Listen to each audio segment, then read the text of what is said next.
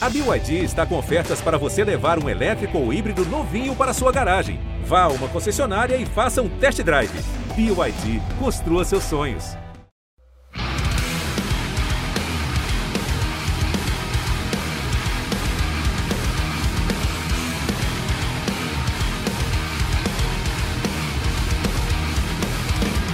Está começando mais um episódio do ATR no GE, aí ao som da banda Pentakill, com esse novo álbum. A gente vai fazer hoje um dossiê da equipe da Red, vamos falar aí muito das características dessa equipe, vamos falar da trajetória deles, de como foi a vitória, né, o título no segundo split do CBLOL, e pra isso tenho aqui comigo meus grandes companheiros, a boa parte da bancada emo aqui comigo hoje. Tô aqui com o Cálice, com o GSTV, com o Serê. Sejam bem-vindos, bom dia, boa tarde, boa noite. Boa tarde para todo mundo, e é a bancada que só sabe, né, um dossiê, você precisa trazer análises, né, perfeitas, baseadas em fatos reais, e a gente tem a bancada que sempre fez isso, né, durante todos esses programas aí que a gente participou junto, a gente sempre se baseou em grandes dados aí, né, que os times entregavam pra gente, então vai ser um programa incrível. Show de bola, salve aí pra todo mundo, desejar aquele maravilhoso café da tarde aí pra vocês. A gente não tá conseguindo pegar o almoço sempre, né, mas estamos aí tentando trazer um bom café pra todo mundo, e eu quero voltar a lembrar que eu elogio essa Red desde o MSI.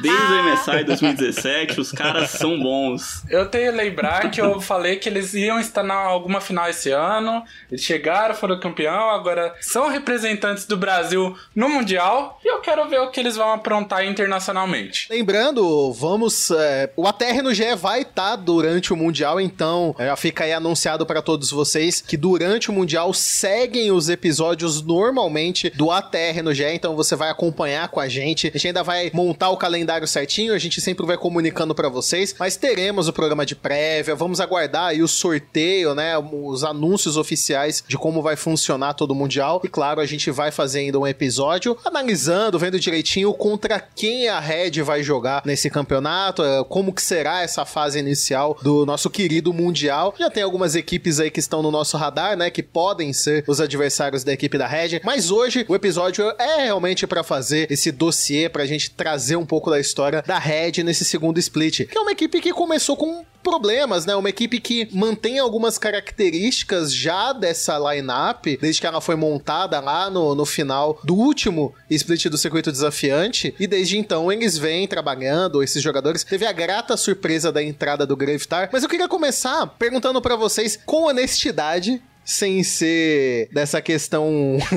do GSTV que acredita desde 2012 nos caras. Sim. Mas em que momento vocês acreditaram que essa Red poderia ser a campeã? E a resposta pode ser no jogo 3 da final, no jogo 4 da final, não tem problema. Eu só quero saber aonde que vocês olharam e falaram, putz, essa Red pode ser campeã. Cara, no meu caso, eu acho que foi depois da série contra o Flamengo. Depois da série contra o Flamengo, quando o Gravitar entrou, porque, vamos lá, o time evoluiu ao ponto de ser campeão, mas na minha visão, é só pegar os programas anteriores, eu não acreditava neles nem um pouco na final do regular, jogando com Avenger. A mudança pra mim foi, tipo, bizarra, no jeito que eles jogam, no jeito que eles se movimentam no mapa, quando o Gravitar entrou. Então, quando eu já vi isso mudando contra o Flamengo, que apesar dos pesares, o Flamengo tava em crise e tal, eu ainda achava que era um time bom. Então, acho que foi na série contra o Flamengo que eu falei, tanto é que, né, eu ainda postei contra eles na série contra a Vorax, mas eu já tava com um sentimento de, pô, esse time melhorou muito se pá dar. Então ali eu já tava acreditando mais. Mas, tipo, 100% foi quando ganharam da Vorax. Ali eu tinha certeza que eles iam ganhar o campeonato, porque o que tava jogando com...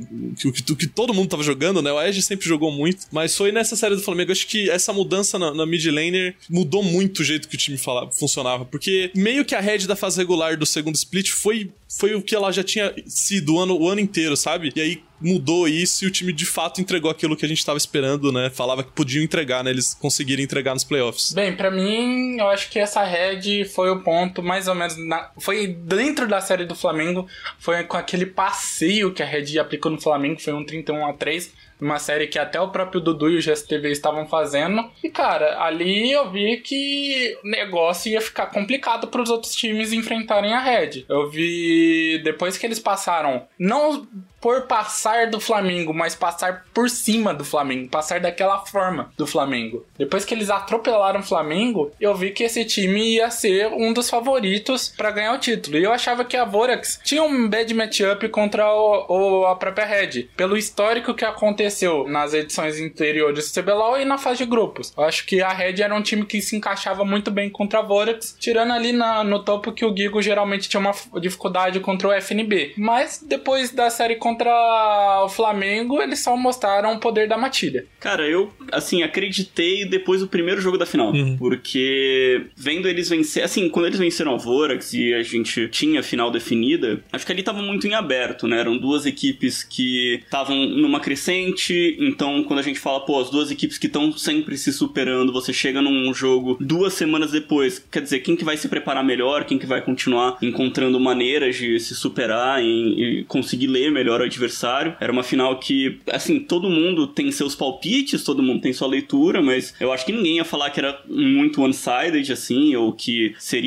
não teria nenhuma chance do outro time vencer, sabe? Acho que era uma final bem aberta por conta disso, né? Sempre poderia sair uma coisa diferente do que você tava pensando ou planejando. Mas, cara, pra mim, o que mudou a minha cabeça foi que eles baniram os piques que o Yuri jogou bem contra a PEN, que eram os ADs da rota do meio, então principalmente Irelia e Lucian. Ainda apareceu o Jayce, mas o Yuri tomar um outban e a Rensga não conseguir jogar sem ele, cara, pra mim ali mostra que foi só a Rensga tinha uma grande fraqueza que a PEN não conseguiu encontrar, então ia ser difícil deles ganharem o título. Pra mim, né, eu acabei passando pra vocês e não falei antes. Engraçado que vocês citaram esse jogo que eu e o GSTV fizemos juntos, e esse jogo pra mim foi muito importante. Eu não digo que eu acreditei no título da Red depois desse jogo, mas o segundo jogo de Red Vorax, na fase regular ainda, me fez olhar com um pouco mais de atenção, porque assim, a Red sempre teve características que eu gostei. A gente criticou muito, acho que o fato deles entregarem grandes vantagens é uma coisa que prevalece nessa equipe há muito tempo, não é uma coisa que a gente fala de agora, e foi algo que a gente repetiu inúmeras vezes dessa equipe, e acho que é bom ressaltar esse ponto, porque indo pro campeonato internacional, esse é pra mim o grande problema desse time, e pode acontecer disso causar algumas derrotas, ser um problema, mas uma das coisas que eu sempre gostei nesse time da Red é o fato deles tomarem ação, tentarem pegar o ritmo do jogo, tentarem coordenar, fazer as jogadas agressivas mesmo estando atrás. Isso pra mim pouquíssimas equipes fazem, não só aqui no Brasil, ao redor do mundo inteiro, e eu acho que é um mérito muito grande quando você consegue ter essa espécie de proatividade. Eu concordo sobre isso e, de novo, eu sei que eu tô falando Grevitar desde o programa passado, mas essas atitudes, pelo menos dentro dos playoffs, na minha visão, já contra a Vorax, esse último jogo da fase regular, essas atitudes começaram a ser mais medidas, sabe? Não era, tipo, umas jogadas que você olhava, tá, eles estão tentando alguma coisa, mas não faz sentido nenhum. Nos playoffs fazia sentido que eles estavam tentando fazer, forçando essas jogadas. Então, teve essa mudança aí que demorou pra vir na Red, mas que a gente já apontava, acho que desde o primeiro split, né? Que, tipo, se eles, tipo, acertassem a agressividade, ia ser um time muito forte, mas pode continuar aí. E aí, esse ponto é porque a gente ressaltou também uma das questões da transição, foi uma das linhas de história que a gente criou dessa temporada, o GSTV vai bem saber, a questão de que a Vorax tinha, historicamente, uma vantagem no confronto muito grande. E eu sempre gosto de me preparar para os jogos que eu vou fazer, eu gosto muito de separar pontos fortes e pontos fracos de um time. E pra mim, há um motivo pelo qual a Vorax tinha a vantagem nessa questão histórica contra a Red, que a Red é uma equipe que em diversos momentos tenta uma agressividade, paga caro por essa agressividade, e a Vorax era a melhor equipe em cobrar esses erros, em punir, pegar uma pequena vantagem e transformar no snowball. Então, quando a gente colocava ponto fraco da Red com ponto forte da Vorax, era muito uma boa matchup pra equipe da Vorax, e naquela partida que a Red venceu, exatamente tomando cuidado com esse tipo de coisa, já mudou um pouco essa questão pra mim. Eu falei, pô, talvez aqui eles consigam encontrar uma fórmula, uma maneira de jogar contra esse time da Vorax. Tanto é que na semifinal, vocês disseram que acreditaram o Cálice, acho que foi um que acreditou na série contra o Flamengo, né? Eu acreditei só depois da série da Vorax mesmo, porque eu achava que a Vorax ia conseguir prevalecer, ia conseguir corrigir, né, o que eles tiveram nesse segundo jogo da fase regular, mas não. A Red conseguiu manter esse domínio, conseguiu manter, não cometeu esses erros, não deu espaço pra equipe da Vorax ter a chance de dominar o jogo, e aí é algo que eu acho que é um grande novo ponto forte dessa equipe da Red, que eles se preparam muito bem contra os adversários que eles vão jogar, e eu espero de coração que eles mantenham isso para as equipes que eles vão enfrentar no Mundial, porque pra mim o plano de draft deles tanto quanto a Vorax, tanto quanto contra a Rensga na final, foi genial. Olha, eu não sei se eu vou estar nesses programas do Mundial, mas, cara, pra mim, impossível eles conseguirem replicar isso no Mundial. Impossível. Eu também acho muito difícil. As duas coisas. Eu sei que a gente já tá se adiantando um pouquinho, mas o próprio estilo de jogo, eu sei que é muito bom. Os times que vão bem lá fora são os times que se propõem a jogar, se propõem a tomar as ações, mas eu tenho a sensação de que se pegar um time que tá um pouco mais ligado, eu acho que a Red, tipo, se errar de novo, que a gente tá falando de agressividade, eles vão, tipo, perder umas partidas muito rápidas. Então, é um lance de setar a expectativa. Eu consigo ver a Red ganhando muitos jogos, jogando da mesma forma que eles jogaram no CBLOL, mas quando perder, eu consigo ver eles tomando uns espancos, tipo, umas derrotas muito rápidas, que nem foi o jogo 3 contra a Rensga, se eu não tô enganado. Sim. Então, é difícil... Foi o jogo mais rápido da série. É que meu ponto, só pra esclarecer um pouquinho, o meu ponto é mais sobre, assim, quantas equipes já foram pra MSI Mundial? E, por exemplo, a gente que acompanha muito as ligas lá de fora, né? A gente tem um podcast pra falar de ligas internacionais há muitos anos. Então, a gente sempre tem um conhecimento bem legal desses times que estão indo pro Mundial. E uma das coisas que me revoltava em muitos momentos era que a gente sabia os power picks de vários times e parecia que os times que iam lá não tinham essa informação, ou não se preocuparam muito com isso. É a famosa frase do melão, né? Se o melão sabia, os caras tinham que saber. E eu acho que a Red pode acabar perdendo. Claro que são equipes de grande escala que eles vão enfrentar agora. Podem pegar aí Seed 4 de Coreia, Seed 4 de China. Não tô dizendo que eles têm vantagem contra esses times, mas eu sinto que pelo menos um plano conciso e concreto pra tentar pelo menos um draft contra esses times, eu vejo que a Red vai conseguir. Mas eu acho que você tá se adiantando demais. Isso aí é uma coisa que eu só acredito depois que a gente vir eles jogando no Mundial. Porque, assim, eu concordo que teoricamente é isso que eles fizeram no Brasil, mas aplicar isso aí lá fora é outros 500. E a gente já teve time que fazia isso no Brasil e tomou pra dentro, né? Eu acho que o que muda muito bastante é o ambiente de scrim quando o time vai lá pra fora. A gente sabe que é power pick aqui no Brasil, os caras usam lá na LPL, usam na Europa, e aí os caras vão lá e estão no ambiente de scrim e os campeões simplesmente não aparecem ou não dão tanto trabalho numa screen, e aí eles falam, vou deixar a Orianna do cara passar, e acontecem umas tragédias, entendeu? Ô, cara, você acha que a gente vai ter screen com quem? Ah, não, com outros play-ins. Tô falando de play-in. Tô falando de play-in aqui, com outros wildcards aqui, velho. Mas, putz... E não aparece o Power Pick. É lógico que não aparece. O Power Pick tá aparecendo lá no screen da Coreia, da China. É por isso que a gente toma e é por isso que é tão difícil quebrar essa barreira, cara. A gente vai ter esse assunto, com certeza, voltando, né, nos próximos programas de Mundial. Mas, cara, a gente não... Assim, não dá pra sonhar com ter bons treinos e absorver coisa de treino lá fora, sabe? É por isso que o preparo é tão complicado chegando no evento internacional. O Seed 4 da China pode ser o time, aspas, mais fraco da China. Não acho que a gente vai falar sobre isso depois, mas esses caras estão recebendo a informação dos melhores times da própria região, a mesma coisa da Coreia, até também do NA, até também do EU, e a gente tá lá meio que por baixo, e é muito difícil quebrar essa barreira. Também tem o cuidado de pegar esses times, por exemplo, Seed 4 da China, no caso que é a LNG, pô, gente, eles tiraram o série no regular da FPX, eles tiraram o jogo da própria EDG, que foi campeã nos playoffs. Então, gente, é time que é container pra Mundial. Pra mim, o time mais fraco da China não é a LNG, é a RNG. Troca a primeira letra. Então, é time container pra Mundial. A gente vai pegar uns caras que estão em outro patamar. A gente vai pegar o jungle da LNG, é o Tarzan. O mid laner do Seed 4 da Coreia é o Chovy. É algo que tá muito acima do que a gente consegue lidar normalmente. É um sonho, vai. A gente não sabe o formato ainda, mas se for igual do ano passado, inevitavelmente, ou a gente vai jogar contra o Chovy, ou a gente vai jogar contra o Tarzan. Eu já acho, isso vai ser genial pro Aegis ou pro Grevitar ou pro Avengers se ele for jogar. Na real, tem chance da gente não jogar contra nenhum dos dois e jogar ali contra LCS e PCS. Sim. Mesmo assim, a gente vai tomar um dogo na cara. É verdade, ou a gente vai tomar um Perks. Vai ser legal, vai ser legal. Assim, só o que eu queria destacar, até usando um pouco a final como exemplo, a Red não tomou lane diff em nenhum jogo, porque o nível individualmente da Rensga, eu não vou dizer que era menor, mas eu senti que o Chiari não tava numa super série, né, não tava num grande momento, assim, de matchup e tudo mais. A rota inferior... A rota da Red já é uma rota que teoricamente joga mais forte e o Jojo sai muito da rota, então a rota inferior quase não joga quando o suporte tá saindo, quase não tem um duelo na própria rota. E a rota do meio, especificamente, os picks, os bans que tiveram no Yuri, acho que tiraram muito também o jogo da rota do meio. Assim, na minha visão, qualquer rota que tomar lane diff da Red, a Red quebra.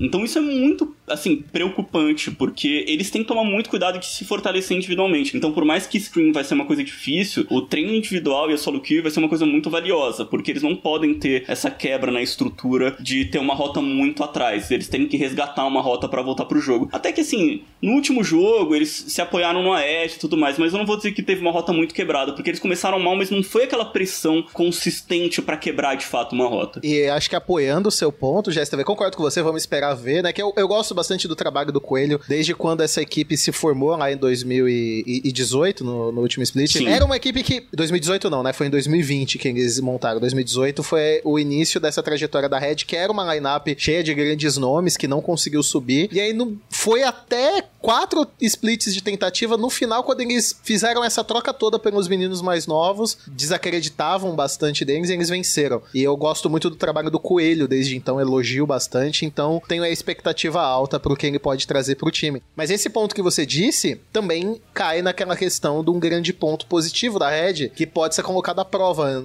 contra times melhores, que é a questão de que aqui no Brasil eles conseguiam, estando atrás em alguns jogos, ainda conseguir fazer jogadas agressivas, ainda conseguir criar jogadas, setar jogadas. A gente sempre fala, né? O time que tem vantagem no jogo, ou o time que tá no spike primeiro, ele cria os cenários onde ele quer, ele executa os objetivos, ele faz as jogadas e o outro time tem que responder. Eu sinto que a Red é uma ótima equipe em criar esses cenários, de colocar os adversários em modo de resposta, mesmo estando atrás, mas eu não acho que eles vão conseguir fazer isso com equipes melhores, com equipes lá de fora. Então, de fato, se alguma coisa der errado em laning phase, se alguma coisa der errado em início de jogo, pode ser uma situação que eles vão tentar ter o domínio e vão ser cada vez mais massacrados, né? Eu gostaria de ver eles mantendo essa identidade. Mas aí, que nem eu falei no meu ponto, ter a expectativa certa. Quando você tem esse tipo de identidade, de quando você sai atrás e só não espera um power spike ou escalar, você ativamente tenta voltar, quando você perde de cacetada. A gente tem na LPL times que fazem isso, a própria TES que não conseguiu se classificar é um exemplo disso. Se o time força quando tá atrás e não volta, você vai perder o jogo em 20 minutos. Então, não se assustem. Eu na verdade, eu ia ficar até feliz, tá ligado? Se eu visse a Red forçando atrás, tentando voltar na partida e perdendo em 20, e não perdendo em 40, sabe? Eu gosto quando eles forçam.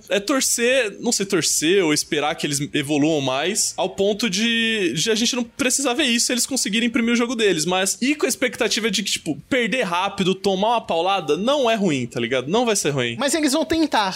Acho que não vai ser aquele time que vai perder por não tentar nada, né? De só ver os caras jogar. Eles podem perder em 18 minutos, mas vão tentar fazer as coisas. Eu espero que seja isso. Essa é a minha torcida. Mas qual que é o que eu desconfio que pode não rolar? A Red, por mais que tenha uma torcida aqui no Brasil, o que eles vão encarar agora é a torcida que torce contra, né? É a galera que torce pra outros times que vai estar lá pra pesar os caras, pra falar, meu time ia tá melhor, não sei quem ia tá melhor, não sei o que, vocês estão representando o Brasil. Os caras vão ser cobrados demais. Então, um primeiro jogo que às vezes você perde assim, jogando esse jogo, e o cara toma esse backlash, isso atrapalha o decorrer da competição. Então, assim, é um time que não tá acostumado a lidar com esse tipo de cobrança e que vai vir pesado no Mundial. E eu acho que também fala um pouco sobre... Acho que o Ranger já chegou a comentar sobre o Revolta também. Das vezes que eles foram pra fora, foram scrimar, e aí tomaram um cacete, assim, e aí eles mudam a identidade do time pra parar de tomar um cacete em scrim. É algo que parece que acontece sempre que um time brasileiro vai, e se acontecer com a Red, eu vou ficar muito triste, velho, de verdade. É aquela coisa, os caras vão jogar num cenário internacional e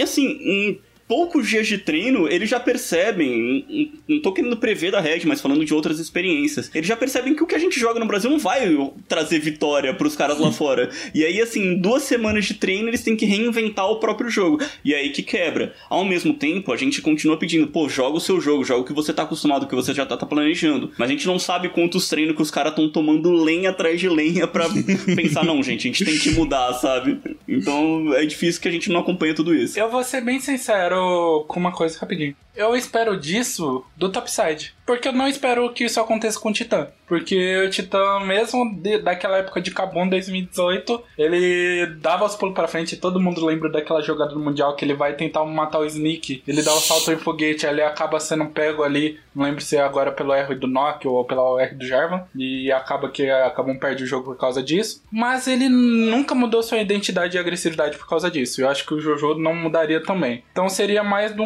dos moleques decks novos mesmo, do Gigo, do Aegis e do Gravitar do Avenger. Eles podem mudar a sua identidade por causa disso, mas vejo pelo mesmo fator deles serem muito novos, que isso não vai afetar esse ponto. Eles não receberam porrada até agora pra falar, pô, gente, a gente tem que mudar o nosso estilo, a gente tá perdendo demais, não sei o que. Eles fizeram isso no Brasil, eles estavam tomando porrada de todo mundo no Brasil, basicamente não, entre aspas, não mudaram o estilo. Tudo bem. Ou não conseguiram. Não conseguiram. Então, esse é o melhor ponto do mundo. Se eles não conseguiram mudar aqui, se eles forem lá pra fora, eu torço também pra que não consigam. Pô, é claro.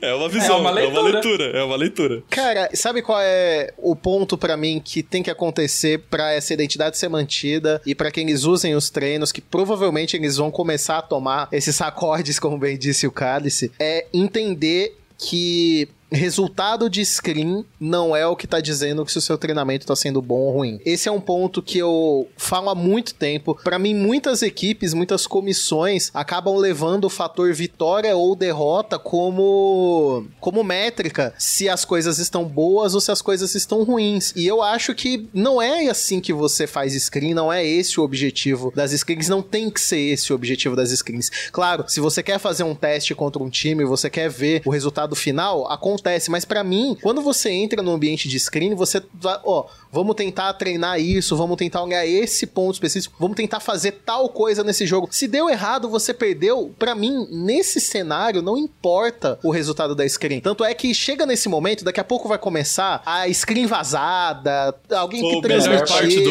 Melhor parte do ano, sempre rola, sempre. E aí chega um monte de gente falando assim, meu Deus, não sei o que, a SKT perdeu de não sei quem, tal cara foi, a TSM estompou os caras em 20 minutos. Treino, jogo. Não é métrica, resultado de treino não é métrica de nada, você não sabe o que aquele time tava treinando. Então eu espero honestamente que a Red tenha essa mentalidade de assim, vamos tentar fazer tal coisa, deu errado, é aquilo que deu errado, conserta, mas mantém a tua essência, não tenta mudar pra ganhar screen, porque isso não vai fazer vocês terem um resultado melhor. Vou dar um exemplo bem claro que aconteceu no Worlds de 2019, vazaram resultados em screen, a Damon tinha feito 15-0 contra G2. O que aconteceu nas quartas de final daquele campeonato? G2-3, Damon 1. Treino é treino, jogo é jogo, rapaziada. Não é bem assim que as coisas funcionam. E assim, se eles mudarem o estilo de jogo só pra mudar e não tentar perder screen, isso vai ser a pior coisa do mundo que eles podem fazer. Porque eles vão pro stage, vão tomar de outras coisas totalmente diferentes, porque eles estão com um estilo de jogo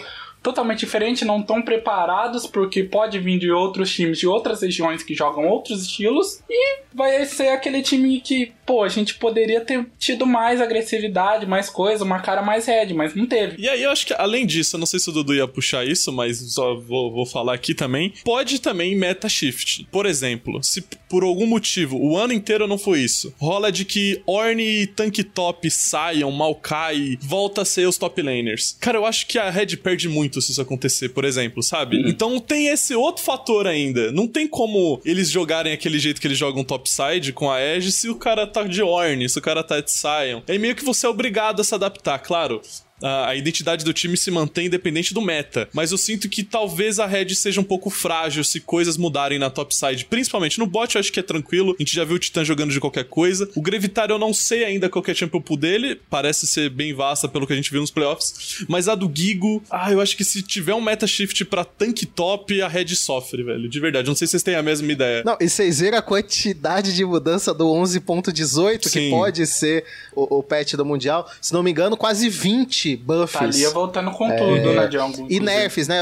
E assim, eu acredito que esse deve ser, talvez o 11.18, 11.19, não sei, ou 11.18 com alguns hotfix, não sei, mas todas as mudanças foram visando competitivo. Então, bem interessante, um patch totalmente focado em competitivo mesmo. E teve nerf na Camille, nerf em Jace. Em Renekton, a maioria dos top laners bruisers, né, de skirmish, foram nerfados, né? Aí é ver se esses nerfs vão ser o suficiente pra trazer tanque de volta pro top. E espero que não, porque isso não vai afetar só a Red, vai afetar 90% dos times chineses também, que eu sou fã. Assim, do patch, pra talvez chutar uma informação, no ano passado foi o 19, né? Então foi o 10, 19. Então talvez ainda tenha mais algumas pequenas mudanças comparado com o 18. Mas assim, sem ter nenhum evento rolando, como que você balanceia o jogo, sabe? Pra equipe de balanceamento não tem métrica. Talvez é só baseado em solo kill e no mundo inteiro, porque quando você tem semana a semana vendo o competitivo internacionalmente rolando, eu acho que é muito mais fácil de balancear, né? Chegando agora, mais difícil. No ano passado a gente tinha algumas escolhas que eram claramente muito acima da média, estavam muito mais fortes e que elas foram nerfadas e ainda apareceram, mas esse ano eu não sinto a mesma coisa. Eu acho que a gente tá muito mais num cenário equilibrado, assim, do que eu tenho visto. Não acho que tem nada que tá muito gritante. Ou pelo menos das finais das ligas, né? Eu acho que ano passado, geralmente, né? Na maioria dos mundiais 2018, acho que 2019 não, acho que desde 2019 não rola. Rolava um meta shift bizarro dentro do campeonato da primeira pra segunda semana de fase de grupos. Em 2018, o jogo era basicamente jogar pro bot, e na segunda semana era, mano, esquece o bot, aqui é jogar solo laners e tal. Sim. Mas eu não acho que aconteceu isso em 2019 nem em 2020. Eu acho que, pelo menos, a Riot acertou como é que os times deveriam jogar, ou a leitura de todos os times é muito parecida, que é o jeito melhor de jogar. Os últimos 2 anos eu acho que foram boas mudanças antes do Mundial. Não rolou um meta muito bizarro, e também concordo com você, né? Ano passado ainda tinha alguns campeões meio que você tinha que tomar mais cuidado, e eu não sei se tem agora. Talvez o Viego, mas já nerfaram o Viego também. A Gwen, né? A Gwen eu acho que é um campeão que pode ser problemático, eu não sei se mexeram na Gwen, mas no geral eu tô bem confiante com as mudanças que a Riot vai fazer. Vamos ver o que vai rolar. Eu quero que tenha um Mundial com muitos campeões, né? Ano passado já teve recorde de campeões picados, não foi? Sim. Eu tenho medo quando a Riot vai lançar alguns campeões mais assassinos. Acho que um ponto disso vai ser a própria Kiana, que eles estão dando um buff. Tudo bem que tem outros campeões ali que fora de controle já na minha cabeça, que é a Thalia, esse buff dela que eles deram é um overbuff muito grande, talvez até a própria Jinx que eles estão tentando colocar no jogo de alguma maneira. Mas ela meio que já tá, né? Já tá. Tem equipes usando Jinx. Sim. Já tem equipes usando. A Red não usou? Inclusive, acho que a Red usou na final, não? Ou foi a Rensga? Alguém usou na final, eu acho. Bom, de qualquer forma... Acho que ela foi banida. Eu lembro do Trigo usando contra o BRTT na semifinal. Acho que foi na semi. Mas são mudanças... Eu acho que eles estão também mudando coisas na jungle que eu não sei se funciona. Era o né? momento. Não que não era o momento. Por exemplo, o clear do Zed no 11.18 tem a mesma velocidade do Dir, por exemplo. Mas você olha, pô, Zed Jungle vai rolar? Eu acho que não. Mas tá rápido o clear. Zed Jungle, Talon Jungle. E eles ficam nessa, entendeu? Kiana. Mas eu não acho que vai... A Kiana talvez, mas o pessoal tá falando muito do Zed e tal, porque o clear tá estupidamente rápido. O patch nem entrou no live ainda, a própria Thalia. Mas é outra lane, né? Que a gente viu que mudou muito a jungle do primeiro pro segundo split, com os nerfers na Lilia, no Dir e no Hecarim, virou Diana, Shinzal, a volta do Lecim. Então a jungle pode ser uma lane que mude bastante, mas aí eu não acho que o Aegis teria qualquer tipo de problema se isso acontecesse. E tem um último pick que eu queria falar, que eu tenho medo, porque a gente tomou dele no MSI e quase ganhamos, que foi buffado, que é o KOG-AP, e esse boneco, geralmente, quando ele é overbuffado, ele é ridículo, e aumentaram 20% do escalonamento em AP da principal skill dele, de Clear Wave, que é o Wave. Então, temos chance de aparecer também. Bom, e ele me dá medo. Vou cortar aqui um pouco, porque a gente vai deixar pra falar um pouco mais de patch. No programa da prévia do Mundial, a gente também vai saber quais os adversários da Red, mais informações do formato devem ser dadas em breve. Vamos voltar um pouquinho aqui, olhar especificamente para a equipe da Red, e eu queria perguntar para vocês, qual foi o principal jogador do time na opinião de vocês? Não vou ficar por último agora, eu vou adiantar que para mim foi o Aegis. Eu tinha uma expectativa muito grande no Gigo desde o início do ano, mas eu acho que o Aegis trouxe para ele um protagonismo muito bom, e eu sinto que também eu vou dividir um pouco desse mérito com o Jojo, que para mim, em questão de movimentação, em questão de presença de mapa, é um dos melhores suportes que a gente talvez já enviou para o campeonato internacional. Eu concordo com você, eu acho que o Aegis é meio que indiscutível, talvez, que seja o principal campeão. Mas aí, vou falar do Grevitar, né, que colocou essa Red mais no lugar. Mas tem um jogador, eu acho que o Titã pode não ser a estrela, ou que faz tudo funcionar, mas é muito a cara, eu sinto que é a voz maior da Red também. Então eu sinto que se o Titã estiver bem no Mundial, ele meio que consegue colocar todo mundo, tipo, junto, sabe? Eu tenho essa sensação. Meio que o BRTT historicamente fez com os times dele, eu sinto que o Titã tem esse potencial também. Ô, Cálice, eu acho bom pra Red, uma opinião talvez um pouco polêmica, eu acho bom pra Red o Titã não ser ser o protagonista. Não, justo. Tanto é que ele não foi o protagonista da final. Eu não digo como jogador, de ser o cara que tem um recurso, o cara que tá carregando. Eu digo como voz mesmo, como, tipo, personalidade dentro do time, como capitão, como líder. Isso que eu tô querendo dizer. Querendo ou não, é o cara que tem 2 CBLOL, né? É o cara que é o mais experiente. Nunca perdeu uma final. Nunca perdeu uma final, já pisou 3, vai pisar a 3ª vez em palco internacional. É verdade, né? O único que tem uma experiência internacional na Red é o Titã, né? É uma experiência grande até, né? Se a gente parar pra pensar. Ele foi MSI 2018 e Mundial 2018, que acabamos perdendo pro DFM, mas é outra história. Inclusive, eles treinaram com o comecinho da Adão, eu lembro quando a Kabum foi em 2018, a Adão ainda tava na Challenger Series na época, já tinha, acho que o Kenny e o Showmaker, eles tiveram blocos de screen. Era a Dama do Parangue, inclusive, é verdade, o Noguri não tava. Eles tiveram blocos de screens com a Adão, aí a Dama, né, a gente... Foi acabar sendo campeão depois. História interessante, né? Os caras jogaram com o Adão, que era campeão do Academy, né? Do Challengers Korea. E estão assim, mano, perdemos pro campeão do CD dos caras. Que é isso? E agora é esse time aí, né? Isso deu uma quebrada, né, no time. Bem, eu acho que com essa Red, o principal nome ali, pode se botar aqui pra esse ano, foi o rookie do ano, que é o Aegis, e não sei... Caraca, o cara já entregou o prêmio CBLOL Já entregou aqui. o prêmio, já entregou. Tem como ser... entregou o prêmio CBLOL. Assim, a gente tá considerando o principal jogador do time campeão. Tem como falar que esse cara não foi o rookie do Split? Quer dizer, não só do Split do ano. Eu tenho uma opinião polêmica aqui. É complicado. Eu concordo com você, GSTV. E a gente tá numa época de Power Ranks e tal, né? O Dudu tá ligado, já fiz o meu, inclusive. Quem quiser ver, olha meu VOD na Twitch lá. E eu de verdade acho que o Aegis é melhor que, mano, sei lá, velho, 70% dos junglers que estão nesse play aí. De verdade mesmo, não tô de sacanagem. O cara é muito bom, pô, muito bom, sério mesmo. É o melhor jungler. É muito bom. Melhor jungler não porque teve o Revolta da NTZ, mas é um dos melhores junglers que a gente já mandou pra fora. Tenho certeza. É só ele fazer o que ele faz normal.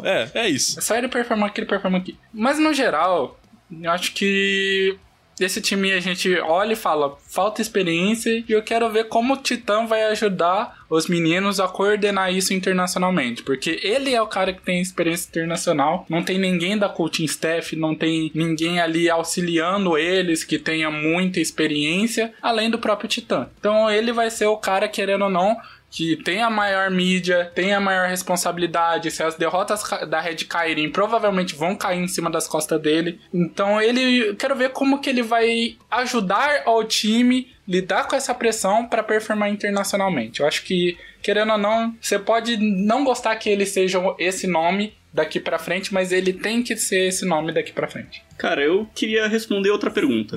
Porque, assim, pra mim não tem dúvida que o Aegis é o principal jogador do time, dentro do campo e tal. Acho que é uma argumentação legal também do Cálice sobre o Titã, mas, assim, falando de jogadores individualmente, eu tenho um certo receio sobre o Grevitar, porque ele entrou, mudou a cara do time. Individualmente, eu acho que ele teve bons jogos com alguns campeões. Teve outros jogos que ele foi bem mal. Acho que o jogo de Kled na final, o TF dele também, cara, vou dizer que não foi lá aquelas coisas. Eu acho que ele soma muito pro time, pra mim é visível o quanto o time mudou com a chegada dele. Pode ter sido meio que uma coincidência, mas eu não acredito que tenha sido toda essa coincidência. Eu acho que ele realmente foi capaz de mudar o time e... No comecinho do programa, o Cálice usou uma palavra que ele falou que é bizarro, e eu concordo. Pra mim é bizarro tanto que o time melhorou nessa reta final. Eu acho que muito se deve ao Grevitar. Mas a gente não viu ele perder uma série ainda, sabe? Cara, ele jogou o quê? 10, 12, 11 jogos e ganhou 9. Então, assim, ele tá num streak de muitos jogos positivos, jogos bons, e encarando um nível de CBLOL. A gente não viu ainda ele ser tão focado, ele ser tão explorado. A gente ainda não sabe os pontos fracos dele. Então ainda me causa um pouco essa...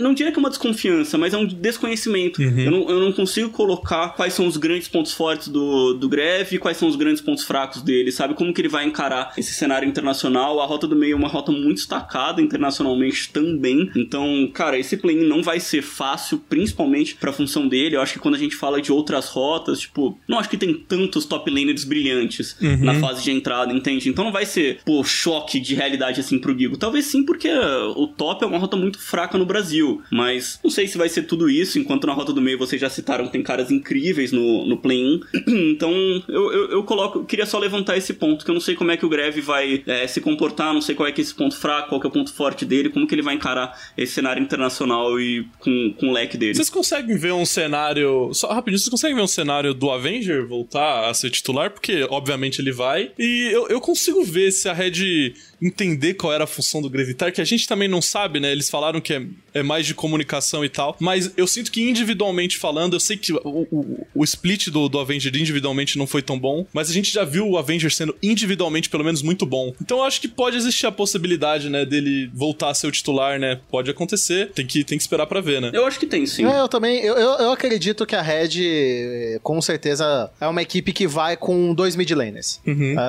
Eu creio que muitas equipes aqui foram com uma line que a gente sabia que não ia mexer, né? Tinha ali alguém inscrito, mas que dificilmente ia jogar. Eu sinto que a Red tem 2 mid laners. Pode usar o Avenger, eu não acho que seria descabido ou inesperado a Red, por exemplo, talvez começar com o Avenger, usar o Avenger numa sequência das partidas. Eu concordo que temos que olhar os dois lados, temos que ver um pouco do Grevitar, um pouco do Avenger também, pra essa prévia da Red no Mundial. Eu só queria concordar com você, Cálice, porque a gente falou há pouco, eu falei, né, que pra mim o Jojo é um dos melhores, se não o melhor suporte que a gente vai enviar internacionalmente, e eu devo concordar com você em relação ao Aegis, porque eu sinto que vitórias de equipes de região minor, elas dependem de um bom caçador. Claro, é meio óbvio que eu tô dizendo, o caçador ele acaba sendo o grande termômetro do time, mas resultados inesperados ou bons resultados sempre vêm nas mãos de caçadores bons. Sim. Eu acho que o Aegis tá numa fase muito boa, é um ano muito legal do Aegis, é uma oportunidade de crescimento enorme pra ele, e eu realmente espero que ele consiga fazer uma boa atuação.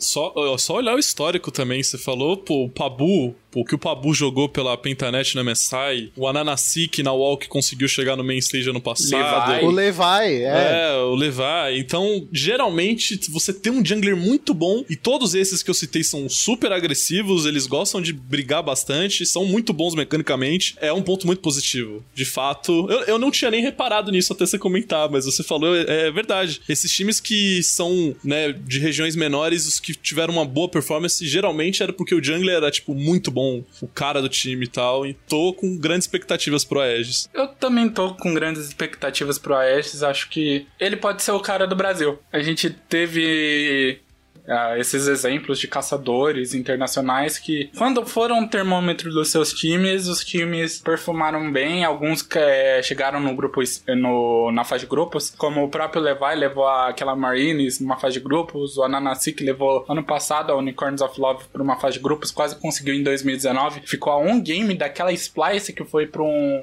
mata-mata de Mundial. Então acho que caçadores que apresentam um alto nível, eles podem tornar seus respectivos times uma máquina, e o Aegis, se ele não sentir a pressão, se ele demonstrar o que ele mostra, geralmente aqui no Brasil, ou se ele ainda conseguir dar um step upzinho a mais, tem chance dele levar essa Red a altos patamares. O que eu queria levantar dessa questão dos junglers é que, assim, no play-in, pelo menos do que a gente tem até agora, né, se não mudar nada, a gente tem Tarzan, Inspired e, assim, aberto. Qualquer um ali pode dar uma crescida no play-in entre os caçadores, então fica esse hype sim no Aegis. É curioso que o Tarzan e o Inspired, pra muitos, né, o Inspired foi o MVP da fase regular da LEC e o Tarzan foi o MVP da Jungle, né, da fase regular da LPL, e os dois estão no play-in. Então, vamos ver aí como é que o Aegis vai jogar contra os melhores junglers, tanto da Europa quanto da China. Bom, então comentamos bastante aí de pontos fortes, pontos fracos, um pouco de patch. Foi um episódio aí que a gente focou bastante na Red, ainda um pouco em características generalizadas, porque a gente ainda não sabe questão de formato, contra quais equipes eles vão enfrentar, mas fiquem tranquilos, a cobertura do ATR no GE vai perdurar durante todo o Mundial. Então na semana que vem a gente já vai ter um novo episódio, a gente sempre vai postando para vocês qual vai ser a pauta do nosso programa, a gente sempre aqui na expectativa de sorteio, de formato, e claro, a gente vai abordar isso aqui no ATR no GE.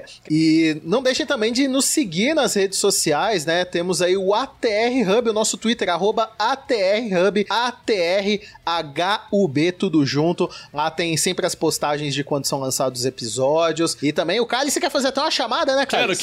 Quero. Não, porque sigam a gente no Twitter que, por exemplo, hoje eu dei RT numa notícia que o Rookie abriu um restaurante de comida coreana em Xangai e que contou com a presença ali na opening do restaurante do Jack Love e do The Shy. Então esse tipo de conteúdo aí você encontra no meu Twitter, no Twitter do ATR. Então siga a gente no Twitter que é só qualidade, só notícia impressionante. Também, né? Vamos ser bem sinceros. Não tem crime lá. Discordamos de Serene, não represento a ATR nessa fala. Não tem nada de crime, não. Pode seguir que é totalmente legal e dentro aí do permitido pela polícia. Muito obrigado a todos vocês que acompanharam mais um episódio do ATR no GE. Na semana que vem estaremos de volta. Nos sigam nas redes sociais para sempre saber mais notícias do que vai estar pautado nos nossos programas. E claro, sempre muito obrigado pela presença de vocês. Boa sorte para a equipe da Red. Parabéns mais uma vez pelo título do CBLOL. E a gente se vê na próxima semana. Tchau! Beleza. Sempre me deixam sozinho, cara. É claro, impressionante. velho. Você vai adiantar?